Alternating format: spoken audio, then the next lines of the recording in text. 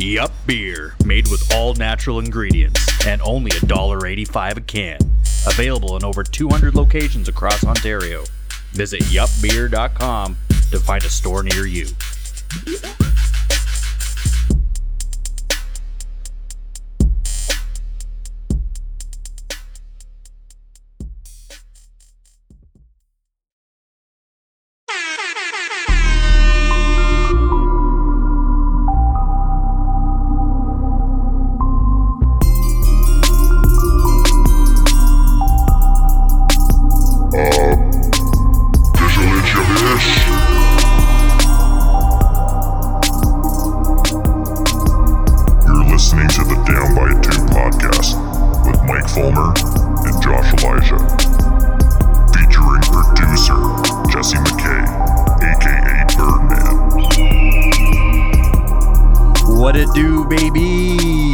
Episode 19 of the Down by Two podcast. I'm your co-host Josh Elijah. To my right, as always, Mikey Fulmer. Michael, how are ya?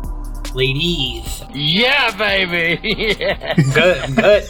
New year, new me. I'm ready to rock. Look at us go, yo! And man, we got a special guest on the show with us here today. Our boy George Lambraco is actually kicking it off with us on our intro. George, how you doing, my man? Yo, what up, boys? Doing well. No complaints. Good to have you, my man. Yeah. And man, can't be doing this without our producer Jesse McKay, aka Birdman. How you doing, bro? Good. Hello. Hello. How are you, sir? Hello. Yo. Hi. How are you? You made it. It Throwback just sounds to like episode 2. Yeah. Sounds like fucking Amazon, like Alexa. Hello, hi, how are you? Set a timer for 2 minutes and 45 seconds. Good to have you boys back. Yo, how was everyone's holidays? You guys enjoy the holidays? It's been a minute. They're fantastic. Yeah. They're great for me. I'll just say this before we get started here. Sure. Last episode, we started with some holiday cheer, and I just want to say, this episode we could start with happy recovery, boys. We're all feeling nice. We're feeling good. We're feeling healthy. Yeah, this is the worst fucking Christmas ever. Yeah, I was gonna say, when I say they were good, they were brutal. Yeah, it was great. It was fucking brutal. We all got the vid. It fucking sucked. Josh went to a big bender and fucking came back. How was your holidays? I'm like, I know how your holidays went. Yeah. Legit lockdown straight through the fucking holidays. Bullshit. Yeah. Eating livers. Oh, God. It was dark. It was the darkest holidays probably I can recall. Yeah, it sucks. Yeah. Like, it was like the Great Depression. I swear, maybe did everyone have that sense where it was just everything was weird? I was healthy and shitty? I felt like that. Yeah. It just wasn't nice. Just wasn't great. Man, George is so about the vid. He went and got it twice. Yeah. Hit so nice, you got to get it twice. Just exist. I am COVID now. Yeah, you are the antibody. You got to make a Marvel movie out of you. Yeah, man, it was fucking dark. It really did suck. I mean, getting it right before Christmas and then having to give it to the old lady as well, and just being locked down. And then it's just like, well, there's nothing to do. Like, we have to stay quarantined at home at our house, and all you can do really is drink your face off. And I'm not sure if that's really good if you're in recovery. So it was just I enjoyed it. The daily drink updates was pretty nice. I was kind of every day, disappointed you just stopped. convinced you have the COVID. Man, Right? I was trying to do this thing on Instagram where it's just like, oh, Josh's cocktail of the day, and then I just got lazy. I'm like, just a 14 ounce of wine. That's my special cocktail of the day. Is just a fucking Magnum. Yeah, started off with good energy though the first day or two. It was also like by 4:00, it was Josh's 5th cocktail of the day. It was like kept getting earlier and earlier. Yeah, it's just not even going to sleep at proper times. It's just like, this is 48 hours in a row right now. I'm fucking schlicked. Yeah, drink it away, baby. Drink it away. Yeah, but aside from that, we're out of the dark days of December and into the even darker days of January. It's just everything's locked down. Dougie can't figure it out, but what we can figure out is how fucking awesome of a show this was, and Georgie boy bringing on a very special guest coming in from his own pipeline on this one. Georgie bringing the heat. You bringing the heat. We had Sportsnet's JD Bunkus on the show. Recognize him from his former show, Good Show, with Ben Ennis, and now on the Fan Morning Show for the Fan 590. Man, what a treat! What a fucking treat to have that guy. Ooh, loved it. Yeah, that he's a beauty. I love it how he's just, his vibe is like one of us in that sense, where it's so relatable, right? Like you're just chatting with your boys, having a beer, talking sports, and yelling at each other and calling each other idiots, basically. And that's all while still having a really dialed in perspective on nearly everything he's talked about. He had fucking the Leafs, the Raptors. Who else did he talk about that he was just on point? He fucking ripped apart my Rams, but he was on point with it too. He was. Right? Maybe Was he wrong? I don't know. No, I mean, like, I'm like, damn, this is the truth. I don't Maybe want to it was hear, his but I think you're right. It was the aspiring lawyer in him. He had that GM mentality where he had his visions on those organizations. He was good, though. He was good. It was a treat to have him on because, we try and create that, and I hope our listeners get that from what we try to do here at Down by Two is literally just try and bring you into our room, into this back room of us just talking shit and talking sports and having fun drinking beers, and then, having him on the show, and then when he's just like, hey boys, I'm going to have a beer too with you, it's like, fuck yeah. That's what we're looking for. We just want to be able to invite you into our space and be able to, really make you feel like you're in the same room. And that's what he brings on a day-to-day basis, with the morning show and with Good Show as well. So yeah, it was definitely great to have him on our show. But other than that, I mean, a lot's going on around the league, whether or not it's NHL or NBA, NFL, we're getting close to Super Bowl. By this time that we have this release next week, we'll have a better idea of AFC and NFC championships. Any kind of thoughts going into Super Bowl? I know that we were talking about a bit of picks, but any sort of storylines that we need to look out for? I don't think so. I'm excited for this wild card weekend here. Our divisional matchups. We just finished up wild card weekend. Yeah. We have some real good matchups though. 2 games Saturday, 2 games Sunday. Gonna have a lot of yups and. Definitely a couple yups. Maybe load up the Bodog account. See some. Mine's loaded and ready to go. I see some cases over there ready to get cracked open. But load up the yups and load up the Bodog account. That sounds like a good Saturday Sunday. Pimp me. Couple yups over there. Yups. Talk about 1-2-48 ready to go. I didn't see those over there till right now. Fuck, that's nice. I know you boys have your allegiance, and Josh, you got your team in the playoffs, but I really want to see the Bills do something. I don't know if it's just for the armpit of that city, just for those people jumping into tables and stuff like that. For those people. those table jumpers, those creatures. Yeah. George is going to get canceled. The armpit of that city. I just want to see the armpit party and jump through as many tables as possible. Yeah. Bills Mafia. Who doesn't? They need it, man. Yeah, they need it. I mean, yeah, I wish I had the balls to be able to jump off a 2-story building and into a fucking foldable table. It just sounds like a lot of fun, but it sounds like a different breed altogether. Bunch of Mick Foley's. Yeah, maybe if we were 10 years younger. Man, you know what? It's just, I just know, regardless of what happens, this episode will be released after the Bills and Chiefs game. But no, regardless, I gun to my head, Chiefs. I think Chiefs are going to win that game. I think you can take them on the spread, but I'm going to bet the Bills because I know wherever I'm at, I'm going to be watching with Bills fans. I want to be the one asshole that's actually cheering for the Chiefs. I really want to see the Bills pull it out, and so I'm going to bet with my heart on that one. I'm rooting for it. I mean, fuck, it would be amazing to see a Bills Rams Super Bowl, even though that ain't going to happen. I don't think. I think it's going to be. We're looking at Chiefs and Packers, and I think that's pretty well set across the table. But really want to see the Bills, really, really do. It's not a long shot to see the Bills knock off the Chiefs. So they're playing serious ball right now. But I mean, you never know. Battle-tested Chiefs. I don't know. We'll see. We will see. We will see. But we're going to kick it over to our guest for episode 19, JD Bunkus from Sportsnet, the Fan Morning Show, and Good Show. JD Bunkus on our show, the Down by Two podcast. Here it is, coming in hot.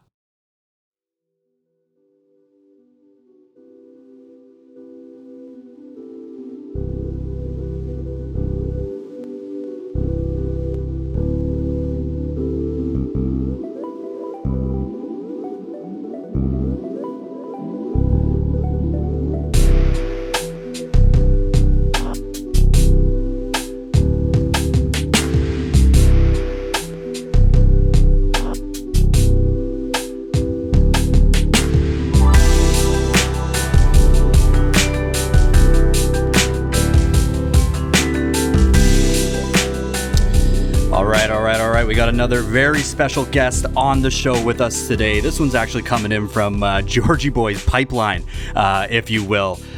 Former host of Good Show and now host of Fan Morning Show on the Fan 590 Sportsnet, JD Bunkis in the house today. JD, how you doing, my man? Good, boys. Thanks for having me. Yeah, George's pipeline. Who else is on George's pipeline? Like, you went from Duthie to me is a huge drop off. Yo, Duthie was all me, but George has come through with us for definitely some good leads to come on the show. We had Ben Badler from Baseball America on the show. So, I mean, for an intern, he's doing all right. Doing okay. Yeah, all right. You think you're going to get hired or what? You think you're going to get a gig? I got to get a player, then I'll get hired. Yeah, then we'll start talking. We'll start talking contracts. Yeah, we'll give you. It sucks for me because like I went to Carleton as well, and my initial like I'm also JD, but like he's got all the corners. He's like, I'm the Carleton guy. I'm like, okay, cool. He's like, I'm the JD. Like, all right. I'm just there, like I don't even think he knows I exist. Straight up. No, man, you're Sportsnet's answer to JD. I would say that Duthie. We're like I love gambling, right? Like I would say that it's. Oh, sure. I think it's like plus 500, plus 550 that James Duthie knows who I am. Like his answer would have been plus 550. Oh man, that money line sucks. That's tough. I'd be blown away. I'd be absolutely fucking blown away. You know what? Maybe we got to get you guys on the same episode and then do a formal introduction. Yeah. You know what? I've been known to be able to move some pieces in this industry. Yeah, so, right.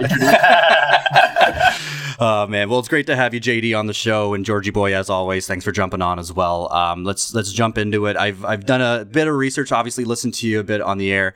Did a bit of research, and when I say that, I mean I checked out your Twitter. But from the Yukon, my man, like let's start there. We like to start off with, where it all started from, and for you, it was from the Yukon. I like my parents were teachers, and so they could get jobs there. Okay. And that's how they ended up there. They were both gym teachers too. So that's, I guess, where the sports side of this kind of comes from, is that both of them were physical educators. And so, I was just one of those kids that was constantly raised with, you got to play every sport. You got to be outside. There was like a time limit. We never had video games. We just didn't even I don't think we had cable for a really long time, but it was just like outside, play, sports. So just even from like a young age, even like the TV that I did get to watch was, my dad was a huge Leafs fan. Yeah. Huge Boston Celtics fan. And my mom was just like a coach. She coached everything. And so being from there was great because there's not a lot of people, so you got to play every sport and actually make a team. So that was basically it. What sports did you play when you were younger? Oh, I grew up playing mostly basketball, hockey, volleyball. Those were the three big ones for me. And not a big deal. Made Team Yukon and all three boys. Like you're talking. Oh, let's go. That's huge. Love it. All right. Just you're in the presence of a Mustang 3 times old. Oh man, I feel blessed. Population of 30,000. I went to a high school of 500. Yeah, that's right. Let's go. Athlete here in grade 7. Tied the award with a guy named Dan. Tied. First tie ever. Pretty big. Dan. Well, fuck Dan. It's all you, baby. That's sick. You accumulated points too. That's how you won Athlete of the Year. It wasn't even like you were the shit. It was, did you play the most sports? So this guy racked up points with like, he did badminton. He did, he tied Athlete. Oh yeah. With this accumulation of points. I was angry. I hated it. It was a disgraceful award. It pissed me off. That's hilarious. Oh man. And then I guess, I mean, obviously when it came to, I guess competition in the Yukon or whatnot, and just when it comes to opportunities, when did you decide to make that move down to Toronto? So I went to Carleton, and like Whitehorse is, I love Whitehorse, but it's funny, once you start to become like, really sports was what is eye-opening in terms of how small you are, right? If you're from a small town, like, are you guys all from Toronto? I'm actually from the city, same with George as well. Yeah, your city. Yeah. You guys fascinate me. Like, it's like, even still, I'll be on the subway. I'll see some like 8-year-old on the subway. I'm like, what? Like, as a kid in a small town. You lost? Yeah. Oh my God. Like, it's, you see them there with their backpack. There's one raising another that's even smaller. I'm like, what's happening? Yeah. No shit. Till this day, I've been in Toronto for over a decade. Yeah, they have adult bus passes and everything. Yeah, Like, that's what I mean. I've It's been like, doing this before. I'm so mature. They're like, yeah, I'm scared of them. you're asking them for directions. But you don't really realize how remote and small the place you're from is until you get older, right? You just think it's normal. You just think you have a normal childhood. Everything is the same. You play sports. Your cousin in Ontario plays sports, right? You like this band. They like that band. You have a lot of the same movie interests. All that shit is the same. And then what really happens is you start to travel with sports. And it happens other ways for other people, but for me anyways. And we would do stuff like, oh, we're Team Yukon. We're going to go in. We got the best of the best, boys. We're going to head into a tournament. And then you go to somewhere in Alberta and they beat you like by 100 fucking points in basketball. And you're like, wait, nice. That's just a high school here. That's not even one of the good teams. And they just destroyed us. I'll never forget. I had so much shame as a kid. We went up to Alaska for a hockey tournament once. Mm-hmm. And we thought we were going to murder them because they were Americans and we were Canadians. We were like, oh, this could be a bloodbath. Canada going up to America, and we go up to like Anchorage, and there's like 250,000 people there. We're from a place of 30,000, and again, great beating. Just and I'm a goalie. I'm letting in like 11 goals, and you're just on the bench. Like, when will I come out? They're like, never. We're actually playing better than we thought. Yeah, they'll talk in that net. So we're not sending in. So the guy on the bench is worse than you. What do you think? Like, That's incredible. So man. I came down to Carleton after I graduated high school. I actually spent a year in Ontario when my folks divorced, when I was in grade 11. So I did a year in Ontario, which was great, I loved Ontario. I just went back to Yukon, wanted to graduate with my friends, small town, small pack kind of thing. Plus there was, actual financial incentive because we don't have a university in the Yukon. So if you graduate from there, the government has to give you money if you're going to go to school. So, I go to Carleton and it's a blast and I loved it. And it was truly like some of the best times of my life.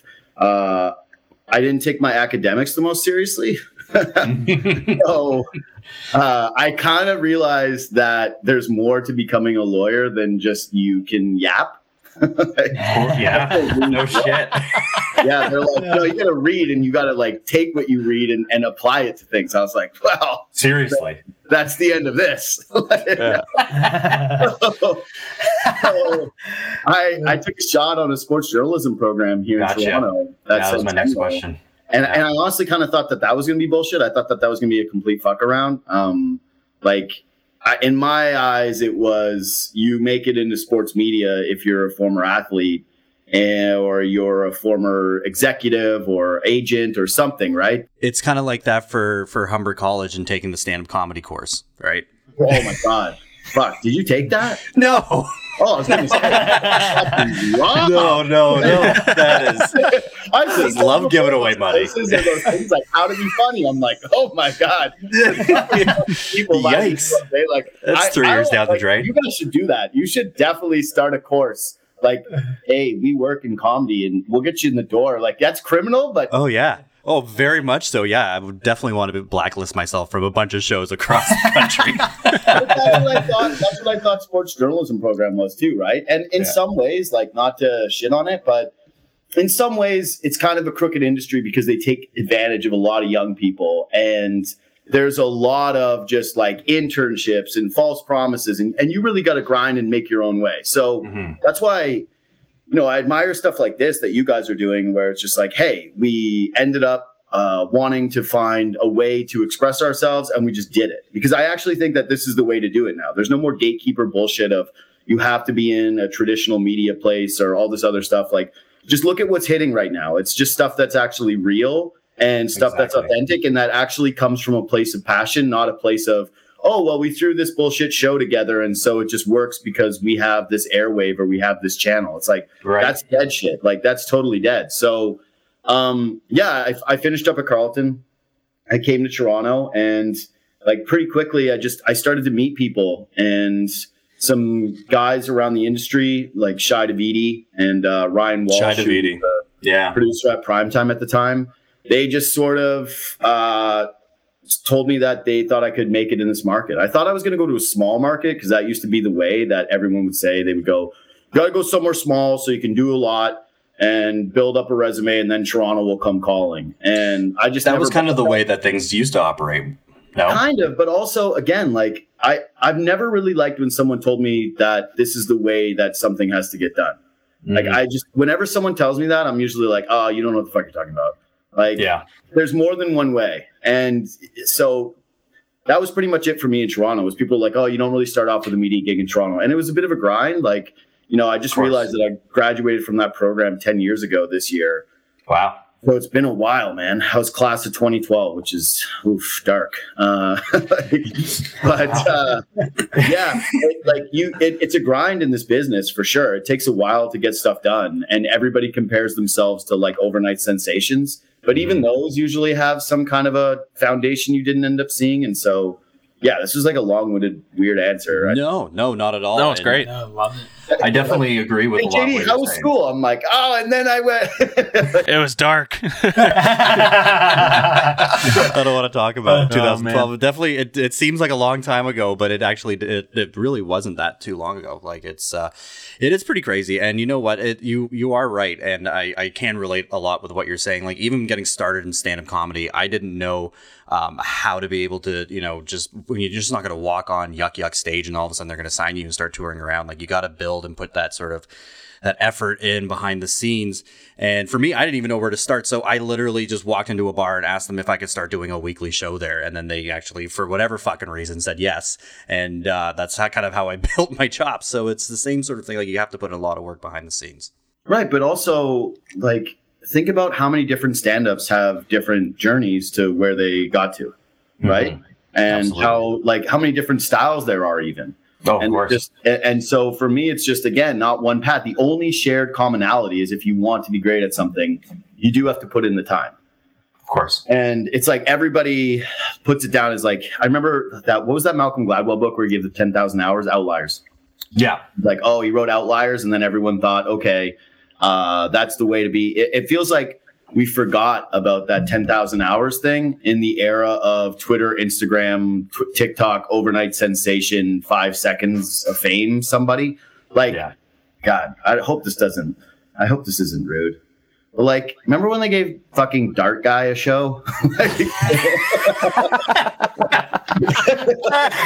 It's fine because that's TSN. I'm really not trying to throw shit. I'm sure he's like a sick guy. I've heard like everybody say he's a nice guy, and I know he loves the game because he's spent a lot of time around hockey. But yeah, you can't just be a guy with face paint on and be awesome at radio. What do you think is going to happen? Next thing you know, he's sitting next to Shapiro. Like it's, there's no longevity with that kind of stuff, Like, I mean, that is a true overnight celebrity. Like that's overnight fame. Like I don't think that he's been putting in the work unless it's just like actually the work is showing up to Leafs games with face paint on. So like fair, but it's a novelty at the end of the day, right? Like. Novelties get old. Some people use that opportunity and they turn it into something. So it's not like that can never be the case. Yeah. But I just think that there's this belief amongst people that like that's how you get a break is you have the one moment. And it's like, nah, most successful people build it up over a course of just rep after rep after rep and like eating shit. And I was stoked to talk to you guys today because it's just like, again, most of the podcasts, I don't really listen to sports podcasts. I mostly only listen to comics and like history stuff, but mostly stand-up comedians. And I think that you really do hear from almost every single comic that the best thing for them is eating shit. Oh, yeah. Those reps where you go and eat total shit and the ability to go into a room and work out your new material and work on it over and over and over and over. And nitpick at it and refine it and just eat the shit and trust that there's something to it, right? Have that core self-belief that you can make it work. And I think that applies to media too. And I think that's why I'm always attracted to that. It's the same thing to me is you need to be able to eat the shit. You need to be able to go put yourself out there. You need to be able to accept that not everything's going to be a hit and that you have to be vulnerable sometimes. And then trust that eventually all that shit eating is going to end up in something quality, something good. So that I think that's what it's all about. Correct. And I completely agree with you on that. Obviously, like, I fucking bombed. Anytime someone asks me, is like, oh man, have you ever bombed? Have you ever eaten shit before? It's like, fuck yeah. Like, I do it all the time. It happens all the time, especially if you're working out new stuff. But the difference, I think, between someone like me, like just going and doing stand-up, is that I get gyms that I can go work stuff out on. You know what I mean? Like, I get the open mics. And whereas for you, for example, like if you're trying like a new take, or if you got a new even bit or new quip that you're throwing in on one of your segments, it's kind of like a one and done. Like, it's got to hit or it doesn't.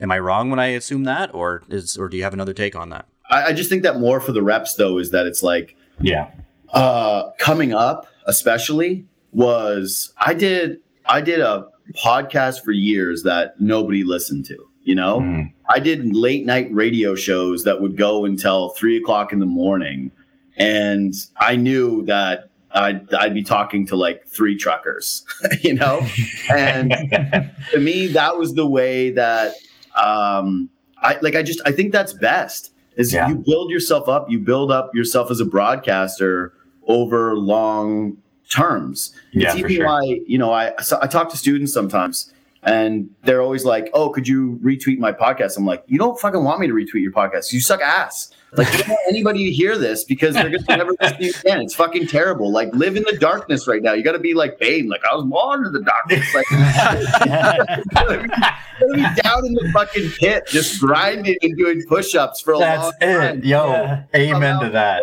Mask on, like. And so I think that's more of it for me is you got to keep those reps up. So for me, it's, you know, you do a 4-hour show. I still try to extend myself into other content places now. But I think that's the one for me is when you're trying to build that up and you're trying to become who you are. Because it is one and done for me. But I feel way more comfortable as myself because I've spent 10 billion hours talking at this point. Yeah. Like, absolutely. I kind of know I don't know always what's going to work. Not everything's going to be a hit. Sometimes I think something's funny. It's not. Sometimes I think something's going to be insightful or unique and it's not. Mm-hmm. That's actually the worst is when you think you have something that's like a really good take or really unique take. Yeah. And then it falls flat. Either it falls flat or everybody else had it. You know, everyone else has it and you go, shit. Like that. Everyone saw it the same way. Fuck. All right. Well, now I kind of want to spin it and be a contrarian, but it takes that time. It takes those reps. And I think that's what it is. So when it comes to like trying new material now, I think for me, it's just expanding on what you already have. So you built all this stuff up, you used all these reps to get to where you are, but then it's about taking those risks to try and get better and to try to continue to evolve. Because I think the people who stay stagnant, it's the same thing where you're not thinking about getting better. You think you're a finished product, then you are. And like, then where do you go? Yeah. Right. And, you know, I can totally relate to that as well. I mean, like, just even talking about working on what you have, like, I have some jokes that I've been working on for 6 years, and they're obviously different from, like, when I first started doing them. But now they're, like, that bit that started off as, like, a 2 to 3 minute bit is now turned into, like, a monster 10-minute bit. So it's all about building on what you have and putting in that grind. And just to, like, segue into that, because you obviously put it in the reps and you put in the work, and then you ended up getting your show with Ben Ennis and with the Good Show, So how did that even come to be where you actually got your shot? So when I first met Ben, I thought he was such a fucking bitch.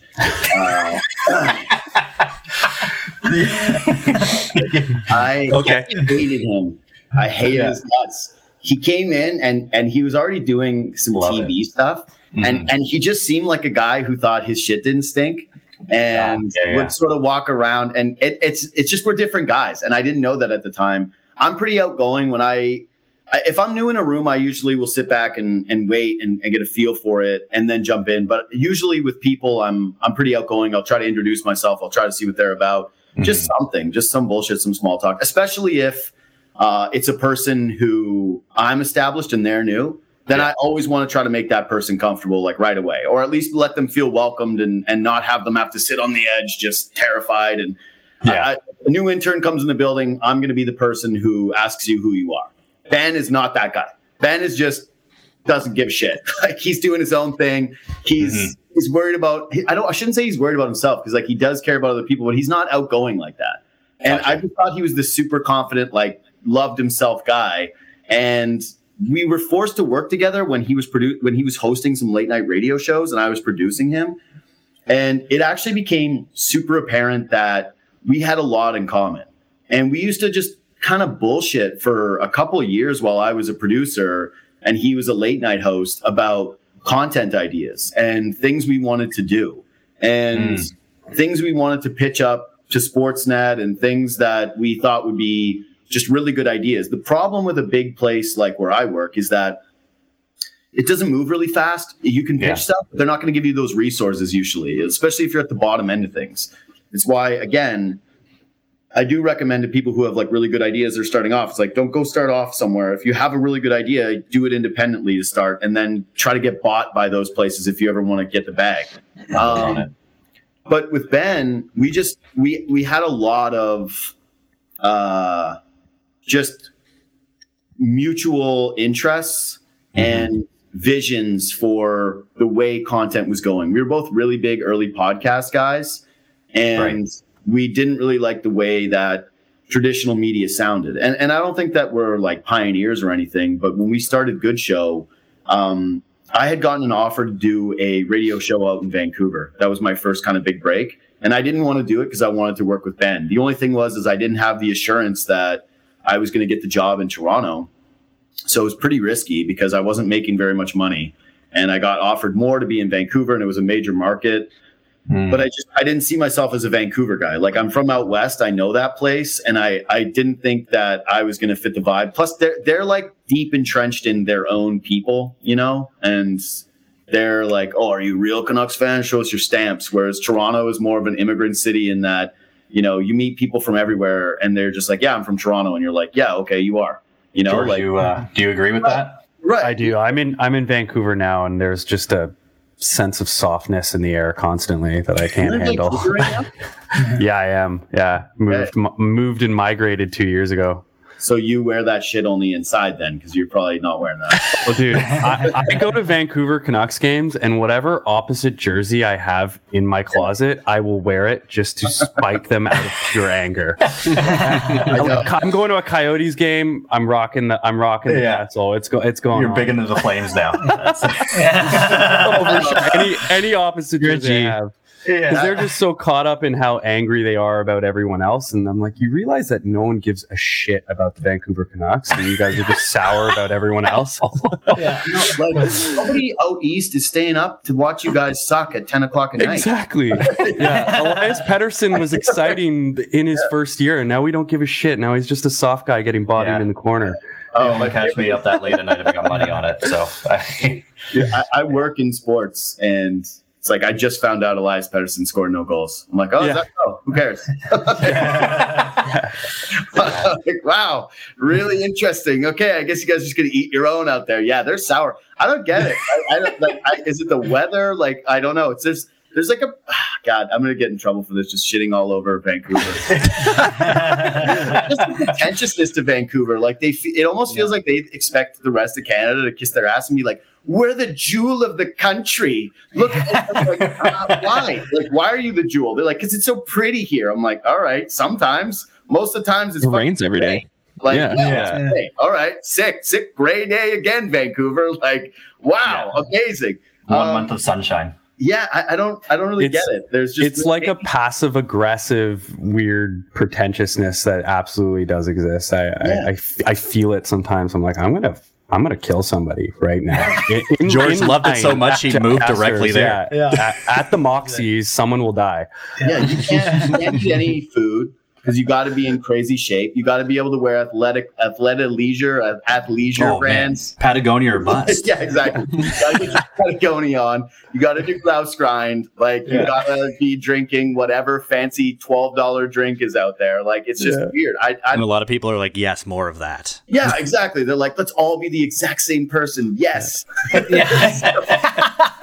It's so true. My buddy Adam, it's his favorite place on earth, and that's he fits right in there. Fuck. Yeah, no kidding. Especially if you hilarious. know people like that. Yeah. It is what it is, Vancouver. But yeah, I stayed here. We digress. Yeah. Yeah, I just I can't wait till this ends up being like JD shits on Dark Guy, Vancouver, social media. Who else is next? I'm gonna splice them all together right after the other. Like, what the fuck is this? So, Slides it across your desk. Yeah. yeah, Ben was just a guy I wanted to work with, and he wanted to work with me. And it's funny because the management at the time wanted anything but Ben and I. They trotted out like 55 different people to try out for that show, and none of it hit. And Ben didn't want to do it. They kept trying to do like former hockey players, former journalists, former this, former that, current this, like it's more of a name, something that was splashy. And I get it because I was a producer, but it sort of pissed me off because to me it was ways of doing things from the past, which was, hey, we don't really put producers on air. And I'm like, that's not true. Strombo worked as a producer at The Fan. Jeff Merrick worked as a late night producer at The Fan. Like the tradition of that place actually used to be that it was somewhere where you could, get your beak wet with media and then build something out, and that they would support you. And they had this cool support culture. And it really wasn't like that when I was sort of coming up. It was very much like everybody trying to kind of keep everybody else down. And Ben wasn't one of those guys. And I think that's just an important message in media in general is if you find people that you vibe with and that you actually connect with and you think are good people and won't stab you in the back and will actually support you, not like Twitter support you where they like a tweet or whatever, like someone who actually has your back, you gotta just maintain those friendships, those relationships. And for Ben, he was the real deal. Like he had my back day one. He wanted to do the show, and our entire vision was doing a radio show that sounded like a podcast. Like that's all we wanted to do with Good Show was radio sucks. The whole stop set thing, we didn't want to do that anymore. We wanted to do like big, long interviews with people when we had them. And we wanted to do it in a way that wasn't just like question, answer. And I still piss people off with that style because people go, you're so long-winded, just ask the question. I'm like, why? I didn't just get into this to ask somebody a question. I got into this so I could give some opinions and so I could screw around my friend and treat it like I do, like when all of us are probably watching sports with our friends, which is you throw out take some time to troll your buddy. You throw to take sometimes to be funny. You throw to take sometimes because you're mad watching sports because it's supposed to be a healthy place where you funnel anxiety and whatever bullshit. It's not supposed to be serious. It's supposed to just be fun. And I think that we kind of lost it a little bit with this whole, like, everything is either a journalist or everything is so serious, and sports kind of get, I don't know, just lost a little bit with the online culture. Cause it's always like so toxic and argumentative. And if it's not that, like you got one of two paths, basically. It's like, you can either be a person who is willing to just get absolutely murdered online constantly and people are just, ripping on you. Or I find it's even worse the opposite way, where it's the constant positive person who's like, this is great. This is positive. Don't be negative. I'm like, what are you doing? Like, sports are fun to be negative about sometimes. It's fun to say somebody sucks. They're too afraid to take a hit. Yeah, it's fun. Like, these guys are getting paid millions of dollars. This is what it's all about, is you get to be pissed and then just have some realization that what you're doing, the actual games themselves don't matter. But everything around it does. Like, we're all sitting here meeting each other for the first time because sports. Yeah. Like, that's pretty sweet. That's so cool, man. I'll drink to that. That's amazing. Yeah, like, cheers to that. Like, that's sports, man. Like, connection. What an easy way. Absolutely, man. Couldn't agree more. Do that. Ben and I just wanted to have a show that was two guys talking and two guys treating it like it was just conversational, and that it didn't feel like a show, that you were just getting to hang out with us as we did all of our own bullshit. Like, I was joking. I did Ben's show the other day because now he's the Drive Time host. It's crazy. Ben's now co-hosting with Stephen Brunt, which is so fucked up because we would just always make jokes. Like, Brunt is actually someone where I revere him, like he's like a guy. I see Stephen Brunt and I'm like, holy shit, even still, I'm like, Stephen fucking Brunt. Wow, Jesus, man. Like, it's Brunt. And Ben works with him. And we used to always joke and have this bit. I know that guy. Yeah. I was like, our colleague, Stephen Brunt, because it was so absurd that we worked in the same building as him, like that. Nuts. We paychecks from the same place. And now he's actually his co-host. But I was on with them, and yeah, we were just kind of same old thing, like shooting the shit. And we were going over how we would come up with shows. And normally it was just off of, I'd be watching a game, and I'd send him horrible takes that I'd be like, this is stupid, this. And he'd be like, that's dumb. Here's why this is dumb. This is why I hate that. Or there's something to that. And then we just go do that on the air. And then as soon as we would know that something was worth being a bit, it was like, shut the fuck up. Let's not talk about this anymore. Just don't talk to me. Let's talk about it later on the show. You don't want to lose that cohesiveness. That's like we have that happen here all the time, where it's just like, and I can draw a lot of similarities between like our relationships here, even doing this show and just talking to people that you want to talk sports to about, and that's how this podcast started. But like sometimes like Jesse and I will be up late watching whatever late Lakers game or what have you, and coming up with just different things that we can talk about on the show. But it's like you don't want to work it out too much. You don't want to exhaust it. Yeah. And then try and capture lightning in a bottle twice can be tough. So it's finding that sort of happy ground. It's a fine line. It's a fine line. I find that like that is one of the good things about texting is just you can put a couple things in a text and the other person can reply with it, and it doesn't burn up the conversation too much. It's sort of just that acknowledgement though that sometimes, and I think again this comes from reps. To get back to what we're talking about is you do those reps so that you can sort of flesh out when something is a bit. Again, just like you doing comedy is, I'm sure you've gotten ideas before that you thought were so funny and you're like, God, this is a really great idea. And then you had to take time to realize sometimes like, hey, I actually have to abandon this now. Like this isn't what I wanted it to be. But earlier on in my career, I probably would have stuck with this longer. And now because I've done more material, I know when to bail on something too. And so it's the same thing with kind of figuring out what you're going to do for your podcast and what you're going to talk about is there's going to be times where you realize, oh shit, this really hit and this was really good. And we had a great conversation off of it. And then there's other times where you're going to be texting with somebody. It might seem good in the moment. You start it up and you go, you know what? This just isn't it. Let's pivot off. Let's not just like waste our time on it. Yeah. I'll try anything twice. But if there's times where I've worked on a bit and it just hasn't hit quite the same time that I or quite the same way I wanted it to. So you put it to rest. But then sometimes I recycle through, or I go through some of my older bits that I have written down in my notes or my phone, and I'm just like, oh yeah, that did have a little bit of life. I had some legs, and you have a new perspective on it, and then you try and work it in just with different eyes on it. So again, I hear everything you're saying here. I'll do the same thing sometimes because like. Every once in a while, you'll be with a friend or you'll be with some girl or something. And it's like, you'll think of something funny and I'll write it down and I'll be like, oh, that actually kind of killed with my friend group or that kind of killed with this girl or whatever. It's killed. Yeah. And we write it down, try to repurpose it a little bit for a show and try to turn it into a bit. And it's just, it never works for me. It has to be off the cuff for me or it just doesn't work. Whenever I try to turn it and spin it into So I was thinking the other day, I'm like, okay, it's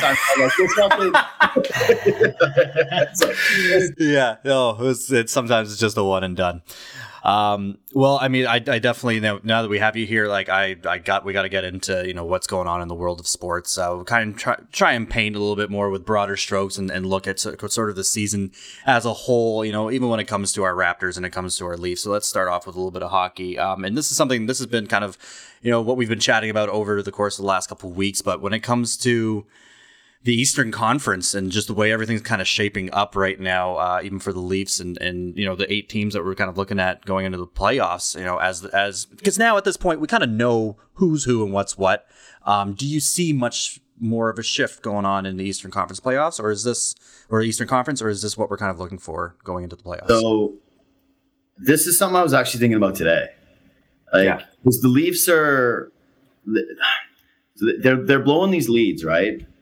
And everybody's freaking out and everybody's pissed off. And Sheldon Keefe just smoked his team. Oh, yeah. I loved it. I actually love Keefe. I think that he's the kind of guy that I get it, where they're blunt and they're attention to detail guys and they're assholes and they're kind of like, they're not the best at filtering the feeling. but I'd rather have that guy, you know, than someone who's the sugar coater and who's 100%. constantly sweet to your face, but behind their back, they're motherfucking you. Like, you know where you stand with that guy, which I really like. So people kind of get all upset that he roasted them when they've won like 6 of their last 10. I'm like, no. That's sweet. Did you guys watch the Amazon series? Oh, yeah. Yeah. Okay. Remember that scene with Joe Thornton where Sheldon Keefe has the leadership meeting and he's like, guys, I'm noticing some bad habits. And Joe's like, we're first in the division. And he's just like kind of. He's like, I don't care. Like, that doesn't matter. Meeting. And I'm like, you fucked it. You fucked it. Yeah. This guy was trying to tell you something of significance. Yeah. And turned it into a joke. And I hope that when Keefe says this shit to this team, that some of it rings true. And they realize like, hey, ultimately, the team is the team. There's not going to be some massive overhaul trade. They're not going to change really who they are complexion-wise or standing-wise that drastically. Like, they might go up a little bit. They might go down a bit. Who knows? Maybe they even finish first and they don't end up with the nightmare matchup. But here's the most likely scenario. You're going to be in a first-round playoff matchup against, like, the Bruins, the Panthers, or the Lightning. Like, That's it. fuck. Yeah. That's what we were talking about. It's like, how can you even envision a path out of the first round yet again, you know, if you're facing any of those guys? This is it, though. You have to fucking believe that this was all worth it. You can beat those teams. Like, I really do believe that they can beat those teams. Boston still, in a way, scares me because I actually think that it's like, you know, you ever have something from, like, I don't know, like, you ever have a joke that got to you one time, like that you're like, oh fuck, and then your friend knows like that's your trigger point, and they can just cut right through all the shit and they get you. Where you're like, why am I such a sensitive bitch? Oh yeah, You know, they got you. They got you. Just, I feel like the Bruins are that to the Leafs. They're just Got him by the muzzle. Got him by the muzzle. Yeah. like it just cuts right through. It just comes right through, and you know it's like it's a low blow. But they use that card. It's like that's the Bruins. Not the Bruins. Yeah. I think they could beat the Panthers. I honestly even think that they could beat the Lightning. Like, they're that caliber of a team that when they put it all together, they can do it, right? Like, they blew these leads and they didn't have Marner, and they still beat Vegas. They still won against Colorado. Not really, because it's the shootout, and so whatever. However you feel about that stuff. Either way, you hung with them. You got a lead against them. You were in their barn. You played well. And then St. Louis, one of the best home teams, same thing. They had a resilient win and they beat them. So, like, I actually do think the Leafs can win. It's just that what sucks about hockey is, well, a couple things. One is that divisional breakdown of just, you know, they're stuck. It's like the Blue Jays thing with the AL East where you're like, well, fuck, we're really good, but this keeps happening. So it's not an excuse, but it is a reality. Like, we should at least acknowledge that if the Leafs were in the Pacific, they would have gotten out of the first round one of these last couple of years. Like, duh.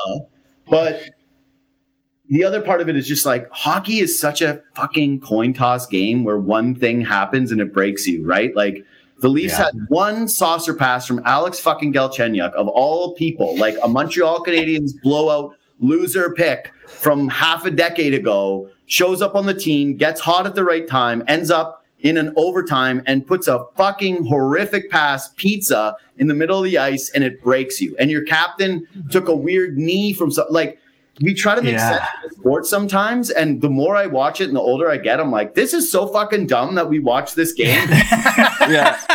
It's so random sometimes. Well, it is. It's just like, at least with baseball, it's the sample size sport where you watch it over 162 games, and the teams that get there, like, you have to be good. You don't fluke into getting in the playoffs. No. Hockey, they let over half the league into the playoffs, and then they're like, oh, fucking bounce happened, you're out. It's like, what? Well, we've been cultivating. Sorry. The Leafs, man, they haven't won a fucking playoff matchup since I was in high school, and some of that has been horrible, but now some of these series are just like bad breaks, just like some bad breaks. But so I think they can hang with these teams. I don't think that we're going to learn anything new, though, throughout the regular season. Like, no.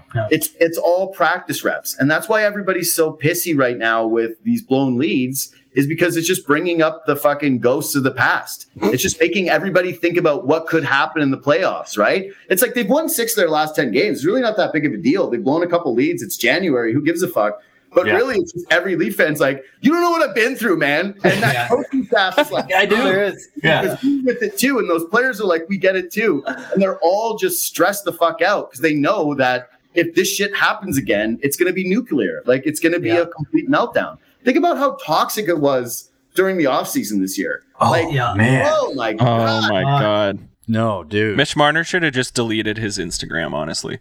Yeah, Fuck, man. Like, that's tough. There's a chronic that dark guy's little aura. fucking nerdy Twitch streams where like he's just there. He's like, oh, playing this game, and it's just like, fuck one, Mitch. He's just like, ugh. It's just like- I picture him just like curled up in a ball, just scrolling on his phone. Yeah. Oh man. You know, these guys all look like we all look. We can't help it. Like I have fucking guys who message me who are just haters, and I know it, and they'll send me DMs. And I'm such a sick fuck, I'll still read it. I'll be like, God, he's right. I am a fucking pathetic fuck. But you thrive off of it, though. Yeah, give me more. Yeah, it's like you can't help it. So you know these guys read everything. I don't know. I don't know how the organization could possibly stick with Dubas and Shanahan and, you know, the core group if they lose this year in the first round or if they do it that way. And so I think that, it gets everybody's anxieties pumping and flowing when they're blowing games. But like, again, who gives a shit what they do in the regular season as long as they make the playoffs, as long as they win a round. And I think a lot of people believe that it's like, hey, if you can win one round, you're going to do it against a really good team. And that might just harden that group's belief to say, hey, actually, we can win this whole thing. And why could be enough. Yeah. They have so much talent. Like, they really do. You watch their team, watch some of the other teams in hockey night in, night out. Like, they don't have Austin Matthews and Mitch Marner and William Nylander and John Tavares. Like Morgan Riley, you go down the line, the way Jack Campbell's played this year, like the blue line is the real sore spot. But that's, again, just a shitty byproduct of hockey. Another reason why this sport is dumb is they put in this hard cap where, like, why would Toronto and Arizona be on even footing? Like, what the fuck are we doing here? Like, just do the NBA thing where you have the soft cap luxury tax and let teams with money spend. Especially since right now, all these players, like, they owe all this money back to the NHL with the pandemic. And still, the league prioritizes fixed costs and growing markets in places where hockey's never going to grow. I was just down in Florida. Guess what? Like, they don't give a shit. Like, they don't care. I was in Miami, and they're like, "Oh, Canada, hey, you like hockey?" I'm like, "Yeah." Like, "Oh, what's our team called again?" I'm like, and Yeah. and then you got two. Actually, we have. I'm pretty sure Kodak Black didn't even know he was at a Panthers game. Far too busy. No He wonder. thought it was Poor a- Kodak was like bored out of his fucking mind. It's the first time he's ever seen hockey. Oh man, that's too funny. Fights. Yeah, no kidding. Well, I mean, so I obviously, like, we're still in the middle of the season. Like, we're approaching a halfway point, but, you know, trade deadline is coming up. Is there anything that the Leafs are? Do you think they're going to stand pat at the trade deadline? Is there anything that you think that could actually maybe, you know, put them a little bit closer to some of the competition that we have in our division? If it's me and I'm Dubas, I'm all in. Like, if somebody's going to give me something, He's in the hot I got to seat. give So. long-term assets. I don't care. Yeah. Like, you just look at the salary structure of this team, and Pasha is on there making $1 million. Mikheyev's on there making $1 million. Jack Campbell's making a little over $1 million, right? You've got all these contracts that dudes are going to get paid out of when they expire. And that's this year. I think Spezza, one of the sneaky, like, shitty things about this stretch, and I hate to say it about the guy, but he's starting to look stiff. And he's been super important for them in the playoffs the last couple of years. And thank God Simmons looks good. Basically, Simmons totally revamped his body during the offseason, and he treated it differently. He's not fighting as much. He's not playing as physical. He's going back to a little bit more Simmons skill that's working for them. But they just have a lot of deals because everyone focuses on the big money ones. But you only have 2 more years left of Matthews after this. Like, 2 more years left of Matthews. And I don't think he's going to leave because I think he loves being a star and I think he loves being the face of Toronto hockey. And as long as he gets paid big bucks, he gets to live in a massive city where they care about the game. And then during the summer, whatever, go back to Arizona, go back to LA, do your thing, screw around. Yeah. But if this shit show happens like this 2 more years, then you're starting to sweat it. Like, they lose this year and then they lose next year and it's just a circus and new GM and new this, and they're all capped out and they're starting to talk about trading guys and bringing in new faces. Maybe he does want to go get a fresh start somewhere else. I'd be at least a little bit more worried about it. So 2 more years left to Matthews after this, a bunch of team-friendly contracts that are this year ending, and that next year you're going to have to figure out, like, how do you replace Jack Campbell's money? You got to pay him at least $5 million. He's not taking 4. No, he's going to want as much term as he possibly can, right? the Morgan Riley money kicks in. It's not gonna get easier for these guys. The cap's not going up. There's no people at Scotiabank. There's just nobody there. So they're not going to increase this thing. The Leafs are the number one driver for the NHL. They make them $3 million a game for the NHL. $3 million a game. Insane. Every time they play with no fans. So cap's not going up. It's staying flat. It's only going to get harder. If you can find moves where you get better for long assets, you do it because this core is supposed to be worth it. But I don't know what that's going to be. Because I look at the roster and I'm like, okay, what trade chips could you use? First round pick. Well, that doesn't give you any salary cap space. No. Liljegren, he's making nothing. You're not trading Sandin right now. You need that guy for the future in terms of, again, cap space, cheap contract. He could be an absolute stud. So what are you doing? Who are you trading off this roster? You're not moving Muzzin. You can't get off that money. And plus, it tells your team the opposite message, which is trading a leader in the middle of the season. Kerfoot is the one guy that we always thought they were circling him and getting ready to dump him. I still think maybe you do. I think that fans are kind of overrating him a little bit this season, not to make it seem like he hasn't deserved the credit. It's just they paid him that money to be a center, and he's not that. And I would say that I'm trying to find a little bit of financial wiggle room by finding someone cheaper to play next to Nylander and to John Tavares. And maybe that's caution now, too, because you saw that third line the other night. They were buzzing. They look good. I think you can get by with Engvall and with Mikheyev and Kampf. I think that line works. So maybe you do ship out a Kerfoot. Maybe you use a first-round pick. Maybe you move a Liljegren. But I think we're talking about a depth defenseman here, somebody that can come in and kill penalties and be tougher to play against and make them feel like there's someone back there that's going to lay the lumber and put a stick in somebody's spine if they stand in front of the net for too long, right? I don't think that there's some major overhaul move coming here because I just don't see how they can even make that happen. So it's nice to talk about those picks and those prospects. And I don't care if they trade Rodion Amarov. I love when Leaf fans give a shit about that guy. They're like, he's doing great in the KHL. I'm like, you think you're going to live forever? Fucking trade him. Win. Yeah, no shit. Yeah. In this moment. So I don't care what they trade. I don't care really what they get rid of long term. You gotta try to win with this core. You gotta try to win with these contracts. It's sneaky desperation time. I don't care that Matthews and these guys are those ages. It's not just the fans that are feeling this. It's the organization, it's the players, it's everybody. It's the players too. Yeah. I think even having someone in that locker room that, maybe they're not a offensive star, but they're, when the chips are down, just have that guy that's enough of this shit. We can't do this anymore, and just kick their ass a little bit, You know what the problem is, though, is that every team wants those guys. Yeah, so they're valuable. And then it's like I just said, over half the teams in the NHL make the playoffs. So you end up going, are the Leafs going to get someone like that from Arizona? What the fuck do they know about winning?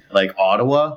Think about the teams that are always out of it that are sellers at this point of the year, right? Yeah. So, and again, hockey is dumb because you can get into the playoffs and you can go to the Stanley Cup and be the Montreal Canadiens. Montreal should have sold off.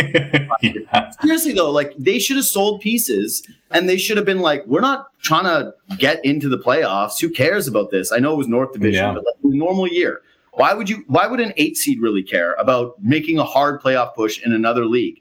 The NBA, that's the one place you don't want to be. Yeah, that's hell. Smoked out in round one, and then you don't get a good draft pick. And it's the same with hockey, where I'm like, you're going to trade pieces to try to get in the playoffs? Well, yeah, because you can actually beat the 1 seed. You can beat the Columbus Blue Jackets and beat the Tampa Bay Lightning, who have record-setting year, and you can come in round one. Very much a possibility.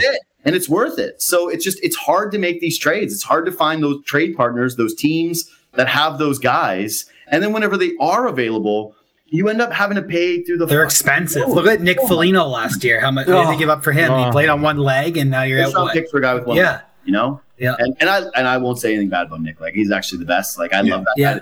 And I like the trade, actually. He's the perfect type of guy you want for a push, right? But yeah, it's expensive to go get guys like that. Yeah. But here's the thing. I think that they should be doing that kind of a trade again, is what I'm saying. If a first round pick comes up and you get a Nick Foligno type player, I'm not shying away from that deal just because that one didn't work out. I'm doubling down and I'm going, but the principle, the process was correct. It's not always about the result. It's hey, did you do things the right way? Yes. Yeah. So then let's just keep doing it that way. Like, don't change your mind just because one bad thing happens, right? Like, you go all in with pocket aces, you get beat by like 2-7, doesn't mean you're not going to not do that the next time. Like, you're an idiot if you just think that that's what's going to happen. So no, just keep sticking with that process of trying to add those guys. I'm just skeptical if they're going to be able to do it. That's that natural Leafs pessimism in you. Well, blame me. I love when people do that. They're like, "You're so negative." I'm like, "Fuck you." I was in high school when they won. Every reason for high school when they won a playoff series. I haven't been alive. Literally, you'd have to stack my lives on top of each other to get me to a cup. Like, fuck you. I don't care what you have to say about negativity. And the players feel it. I swear. They have that same attitude, and you see it every fucking like first round. It's just kind of like everything to lose, nothing to gain, almost. Which is what sucks. And it's tough. What sucks is that I really do think that eats guys up. It does. I really do.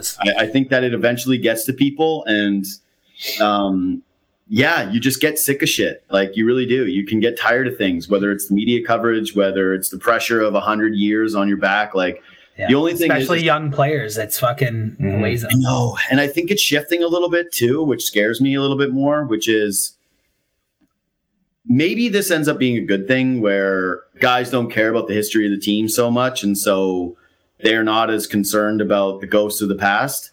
But I really, not to play the old guy card, but I wonder sometimes if there's as many hockey players coming up that care as much about just being hockey players as before. Like, guys care about what they are on Instagram. They care about their fashion line. And that's fine. Like, cool. I don't really care what you do.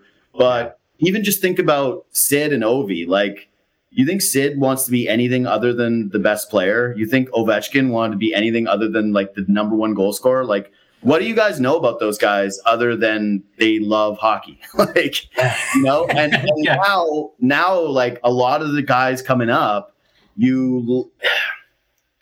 they have other interests, let's just say. It's a new generation. They're their own brand, right? Yeah, you got the young boys ripping around with Bieber and stuff. Like, they lose a hockey game and they're like, "Yeah, I'm a millionaire." And I'm like, "Yeah, you're right." And then they go do millionaire shit and they don't really care. I think that it haunts some other guys. Like, I think, for example, like John Tavares, there's nothing other than probably being a dad and being a hockey player that he cares about. Although he did that Roots ad. Ooh, it's so fancy. So John, he's trying to get on the Olympic team. He's like, I'll wear the purse. I'll wear the I'll do it. It was a great purse. Yeah.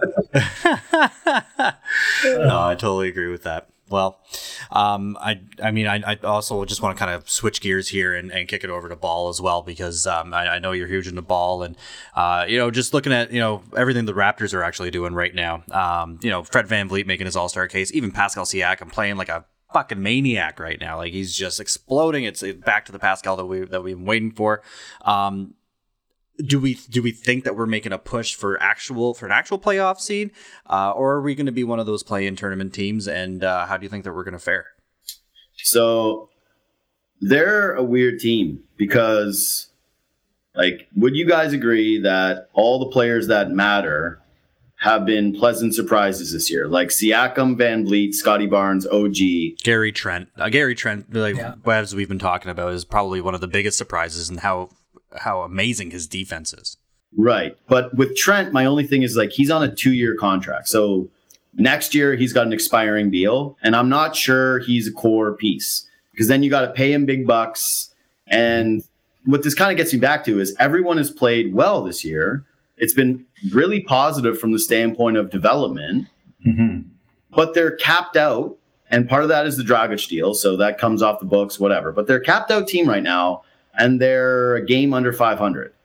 The bench sucks. You can get a better bench, but what does that really tell you about this team? Like, I think that they have to figure out whether or not the development from this year is going to turn into like a significant amount more soon with Barnes and OG, because Fred and Pascal are in their primes. Like, those two guys are there right now. This is as good as it's ever going to get for either of those guys.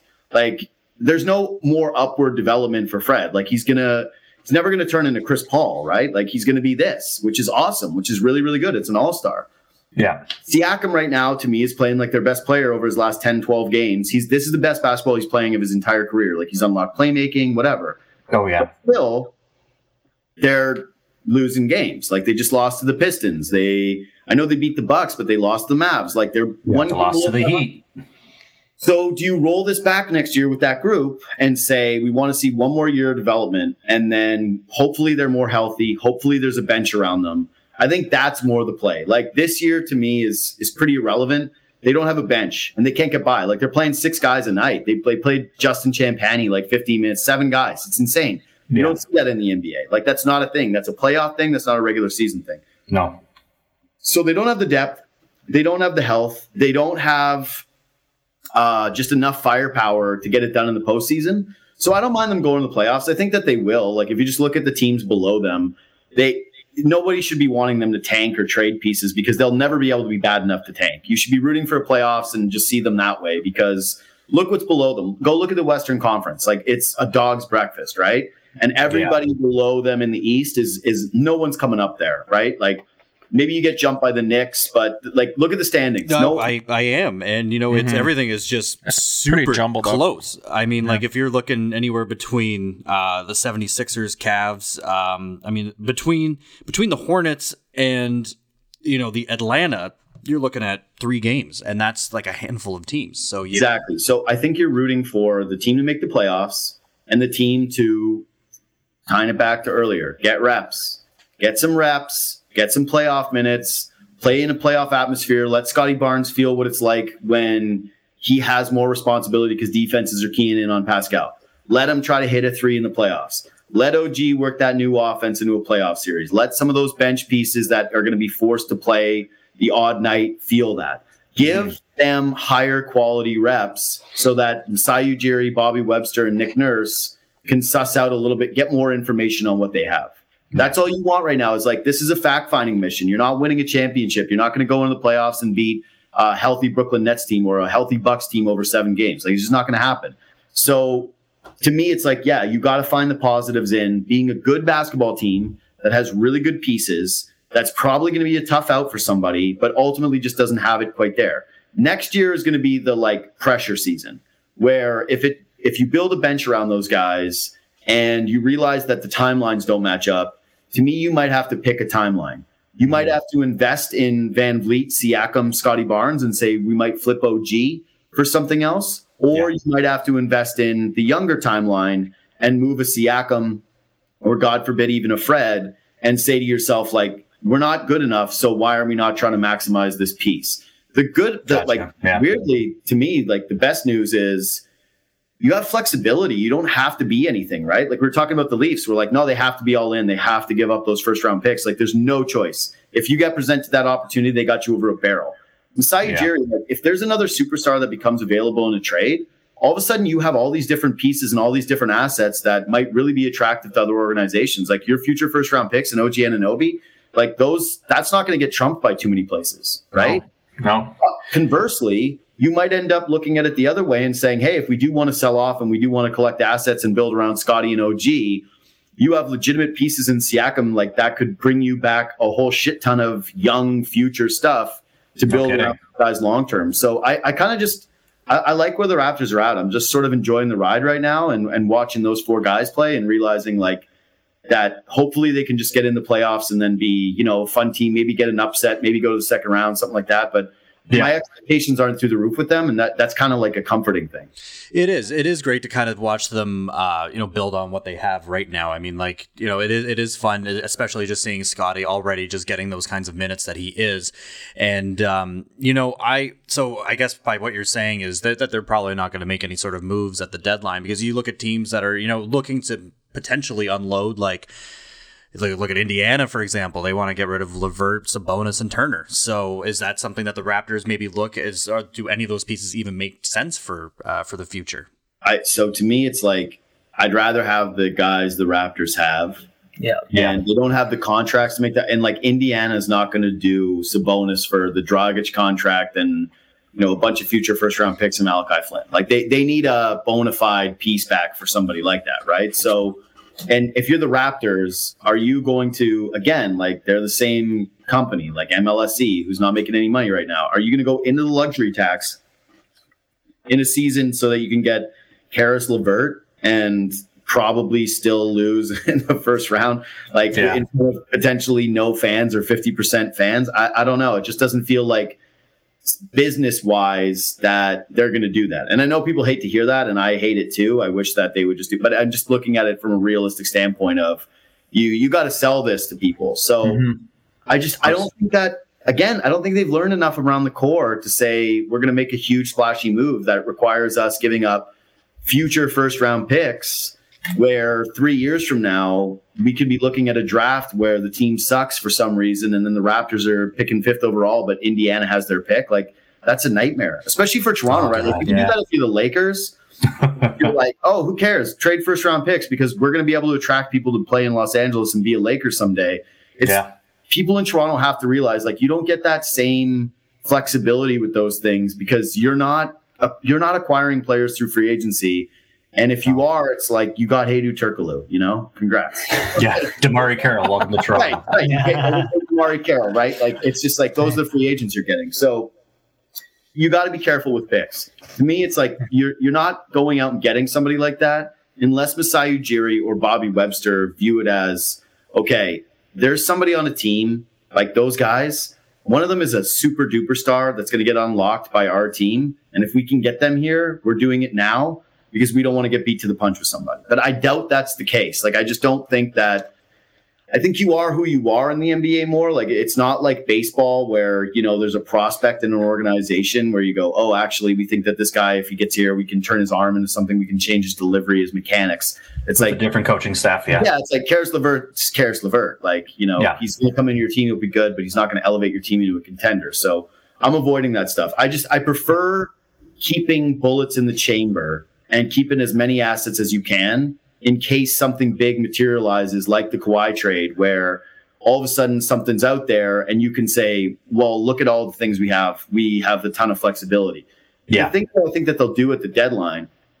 I think that they should dump Chris Boucher and get pieces back because he's an unrestricted free agent at the end of the year. And if you can get like a real significant future piece, I'm doing that over riding out the year with Boucher and then like maybe not paying him or overpaying him when he's not really a skill set that you need. I won't hate it if they keep him, but that's probably what I'd be doing. If you can get something for Boucher, I'd be shopping him. And you're hoping that Goran Dragic contract can be used as we're throwing this like expiring contract in a deal that helps facilitate a 3-way trade, and we pick up like a little piece here or there, or we're flipping Malachi Flynn for another first round bust that we're going to take in, and you take our bust, we'll take your bust. It's like the Blake challenge trades. So I could see them doing stuff, but I don't think it's going to be anything where we go like, holy shit, the Raptors have completely changed the trajectory of the organization. It's like they're going to do stuff around the fringes that helps them be in a better spot for next year. Absolutely. And, you know, I like to fantasize. I like to think that, you know, hey, you know, maybe we'll get a center that could actually shoot. Maybe we'll go after a Miles Turner or something like that, something that could fit into our squad. But again, you do have to think about the future a bit more than just right now, because we don't really have a legitimate shot at winning this year. I mean, as much as you want to sugarcoat it, this is, like you said, this is just kind of like them trying to still figure themselves out and get that sort of camaraderie within the team and working together. And then next year is really where it comes down to crunch time. It's Masai too, right? Like Masai wants to win. Masai doesn't want to just get in the playoffs. Like, that's not his thing. He's not that GM. The Raptors are no longer like the old Raptors where it was get in the playoffs and make it to it. Remember when the goal was make it to the finals? That would be amazing. Like, just make it the final. We know we'll lose the Warriors, but wow, what it would be to make it to the finals and beat LeBron. That used to be like, it's like not a Masai thing. So yeah, I think he's going to position them in a way where he thinks it's for like winning a championship. And the problem with the Miles Turner trade is like, I like it too, but if you're getting Miles Turner, you're going to need to ask for OG. And it's like, so you're going to give up a younger player who's got more cost control, who like is probably more valuable for a center who's having a career year and is hurt right now. Like, are you really that much better if you lose OG and bring in Miles Turner? Maybe you win a couple more games this year, but then at the end of the season, Miles Turner's up for a new contract a year from now, and you're going, the fuck did we just do? Like, what? Like, you really shot yourself in the foot. You better win when you make trades like that. Like, you got to win.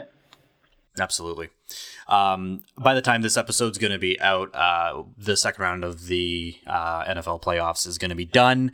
So we'd like to kind of get your take on where where your head's at when it comes to Super Bowl predictions. I know you're into gambling. We all like to throw down a couple bucks every now and then. So what are some of your projections even for Super Bowl? Going to be building any sort of prop bets, as I'm sure you are. Care to share a little bit of that with us? So I like this now. You tell me this because it's like, this is the ultimate clown segment now, like, wow. I'm like, I think the Bills are going to Super Bowl. And it's like, clown,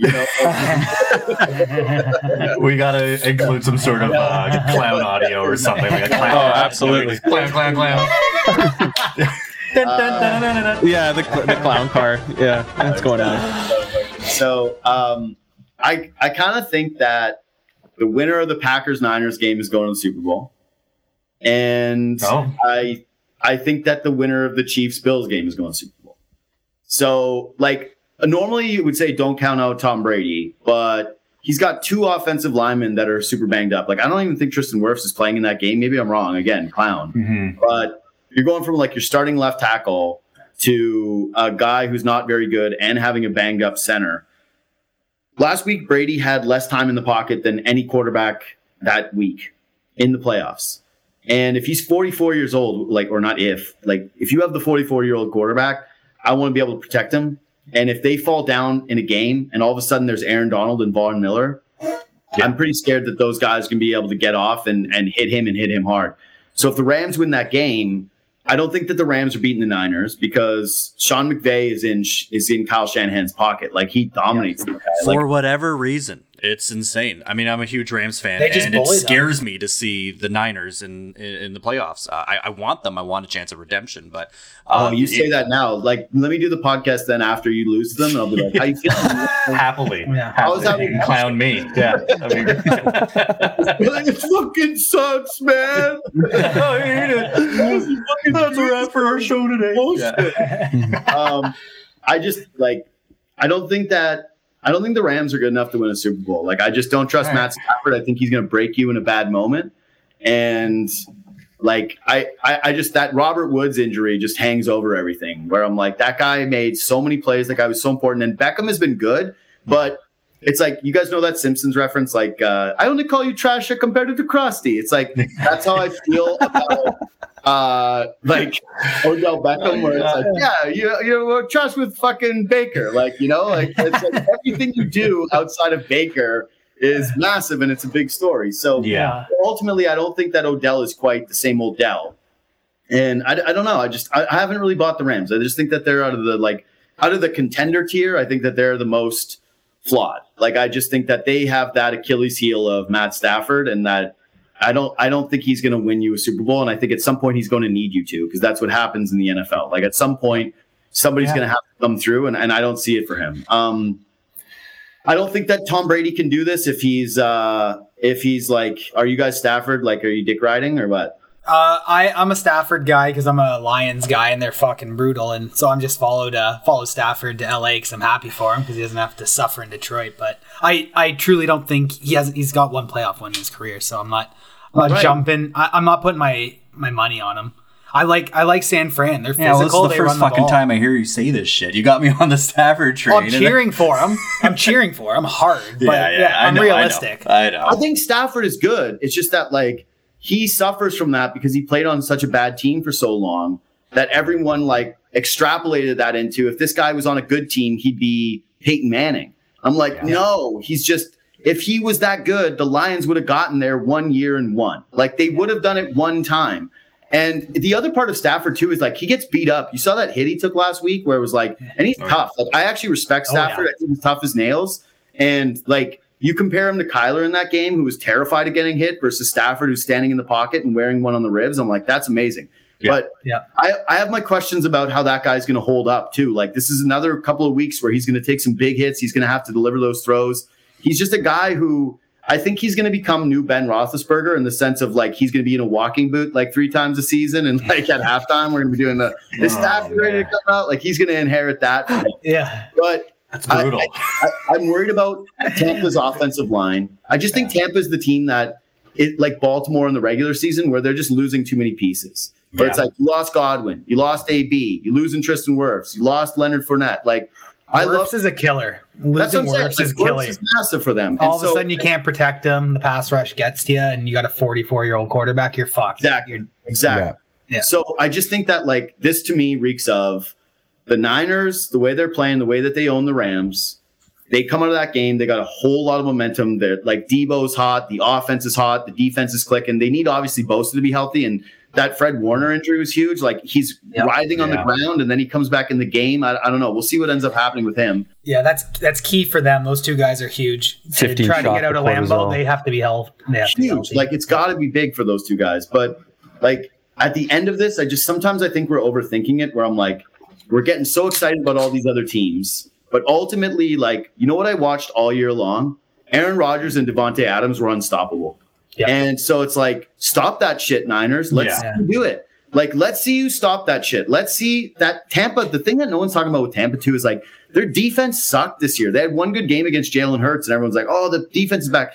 The defense was amazing last year. Remember how they just embarrassed Patrick Mahomes and that Chiefs O-line? Like, they made the Chiefs overhaul their offensive line during the offseason because their defensive line just kicked the shit out of them. So I think like, are we really believing that it's not going to be Mahomes and Rodgers? Like, yeah, all right, Bills, get it done. You look great last week, and maybe they can get this done. But if you're going to make me make a projection or a prediction, then I think that it's just a bit of an overthink to say that it's going to be teams that aren't the two best quarterbacks who have some of the best weapons, some of the best coaches, and now they have competent defenses. Like, let me just ask you guys this. Who do you think has the best defense left? I was thinking about this today. Like, who actually do you think has the best defense left?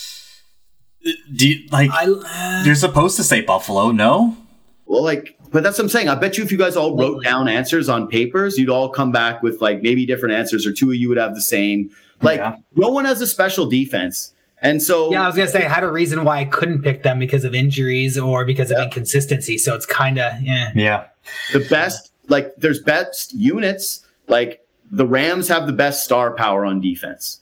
Like no doubt about it. I think the Packers have the best secondary, right? Yeah. Niners, when they're healthy, have the best linebackers. Like you go through this thing. The Chiefs have had a really good track record this year, but I don't really trust it still. I think that was an inflated defense. The Bills, okay, for sure. Like really good secondary, really good safety play, but no Tre'Davious White. Gonna have to find somebody to cover Tyreek Hill, somebody to cover Travis Kelce this week.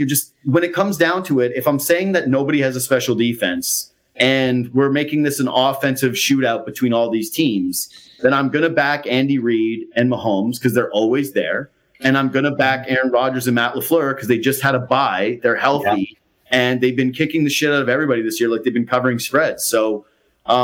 Plus, man, what a sexy Super Bowl that would be! Like just that Chiefs red versus that Packers green and white. Like just that was my pick as well. we do that. The aesthetic of it is like, don't give me fucking some weird angles, or ugly. Nobody. We didn't even venture over to that matchup. Nobody even talking about the Titans, even though they won the AFC. Yeah, they got Derrick Henry though. It might run all over people. I was just going to say that I do feel a little bit like. We could also see a Super Bowl where everyone's like, and everyone disrespected the Titans. Yeah. And now they'll remember. Their defense might have a case for best defense. Like their offensive line or their defensive line with Jeffrey Simmons and like the way. Remember that Rams game? You watched it. You saw them play the Rams. You saw them steamroll them. Like bully they ball. can get hot. They can get after the passer. Like they get running downhill. And you know what I like about Tannehill is like he's not a stud. But Tannehill comes up with like one or two plays a game where he just breaks the other team late, where he makes one big scramble and he shows off the athlete and the broadcast goes, did you know he was a basketball player? And you're like, oh, yeah. Let's go. He's good for one of those games. And like AJ Brown is a stud. I could kind of see the Titans, but again, all this feels like an overthink. I'm like, Mahomes, Rodgers. Give me the sexy red versus green. Like, let's do it. Let's see it. Let's see those two guys go toe to toe. George, any other thoughts? It seems like across the board over here, except for Bird, I think you called a rematch between Tampa and the Chiefs. But what are your thoughts? Do you think any other Super Bowl predictions? Who do you like overall? My thoughts? I just fucking hate Ryan Tannehill because I was a bit of Dolphins fan for my whole life, and watching him succeed just makes me angry. I don't give a shit who wins at this point. Now Brian Flores going to go somewhere and just rip up up with his new team. Oh, for sure. Develop a quarterback into a stud overnight. Yeah. Brian Flores, 100%. It's like I can see 15 years from now, like the Belichick disciple. How Brian Flores won his 6th Bowl. Yeah. Dude, yeah, Flores should he should the first thing be I available I for saw the him get Bears. cut, and I'm like, he's gonna go somewhere and just turn a quarterback into a stud next year. Yeah, Flores and Justin Fields. I'm telling you. You're going to trade for Deshaun Watson, and then they're going to throw him in jail like a week later. Oh, ain't that the truth? Man, you got Deshaun Watson. It's like prison. He's officially in jail. Yeah. Oh, man. 3 first rounders down the drain with it. Oh, ridiculous. One more time, that was JD Bunkus on the show. JD, thank you so much for taking the time to chat with us today. It was our pleasure having you as well. Would love to have you back. Would love to have you back at some point and circle back and I'll make one thing though. I'll come back. George got to change his fucking avatar. He can't have it's got to be a full battery. It's gonna be full battery. I'll trade like a DM, no dead battery. Otherwise, fucking, I'm just ghosty. Otherwise, I leave you on red hard. It's so funny. I have so many people who've been like, "Do you know how many times I keep fucking checking my phone battery?" This thing, I'm happy. It was an intentional troll move, and I'm happy. Fucking people. And you keep changing your name. Like 1 minute it's Ferrari, the next minute it's Swan Song. You're like, what Swan the fuck Song is this George Jetson. bullshit is this? I'm trying to appear to be a psychotic person in Vancouver. Well, it's working. Just Even your own friends are wondering about you. My Andy Kaufman attempt at disturbing my friends and my family. Vancouver will do that to you. It's just too rainy It and doesn't gloomy. seem like that's that big of like a tough thing to do. It's like, I'm going to show people I'm crazy. It's like, that's like the most achievable goal ever. Super easy. Tons of Like, money. do the guys that seem crazy down in Vancouver in the streets look like, wow, these guys really must have worked hard to be this crazy? He really gets into his role and goes to East Hastings. Yeah. I love He's it. definitely going through a breakup. Yeah. Oh, I man. love it, boys. I'll definitely come back on. I had a blast. Absolutely. Yeah, Cheers, thanks brother. a lot. Really Cheers. appreciate Thank it. you. Hey, see you, fellas. This was great.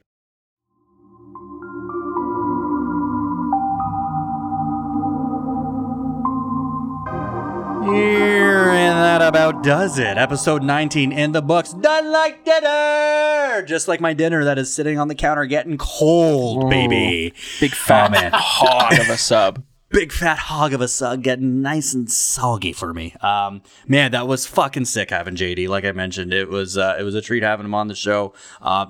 Just a ton of amazing insights, and you can't help but like side with some of the shit that he says because he's just so on point with a lot of the stuff that he's talking about.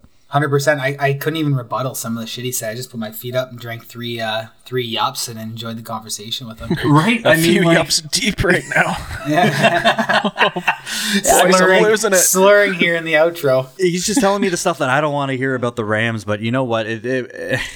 You can't blame him. I mean, like he's right with a lot of the things, just even where the Raptors are heading and, just the future of the Leafs organization and that core. Definitely on point with a lot of that, but I really did enjoy a lot of the parallels that we have, within comedy and within radio broadcasting as well. So it was definitely great to have him on the show.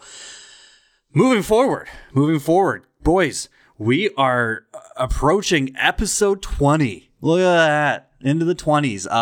Got some special things on the docket, I think. Special things coming in the docket, coming in hot down the gullet. We're gonna mix it up. We're gonna keep it fresh for you guys. We're not gonna share exactly what kind of format we got for this show, but we got some interesting treats for you lined up. Thanks again to our sponsors from Yup Beer as well, always keeping us very hydrated and tipsy. But yeah, if you're listening to the show, make sure you like, share, subscribe. Tell everybody about it. We enjoy you guys enjoying us, I guess, if you want to say. But yeah, for everyone on Down by Two, this is episode 19. Thank you guys for listening. Enjoy. Cheers.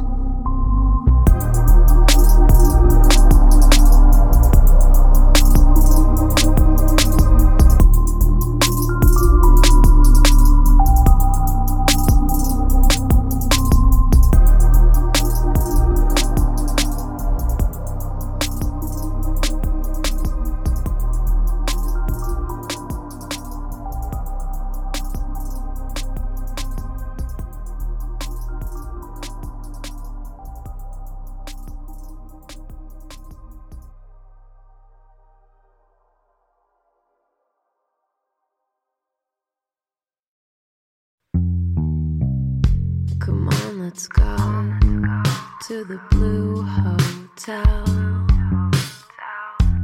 I wanna live at the Blue Hotel.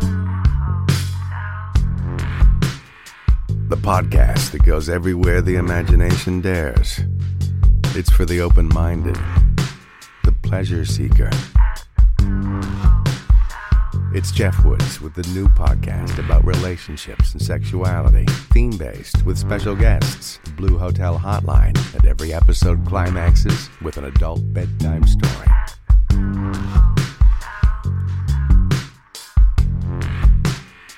Get a room and listen in at the Blue Hotel. Begins Friday, September 23rd.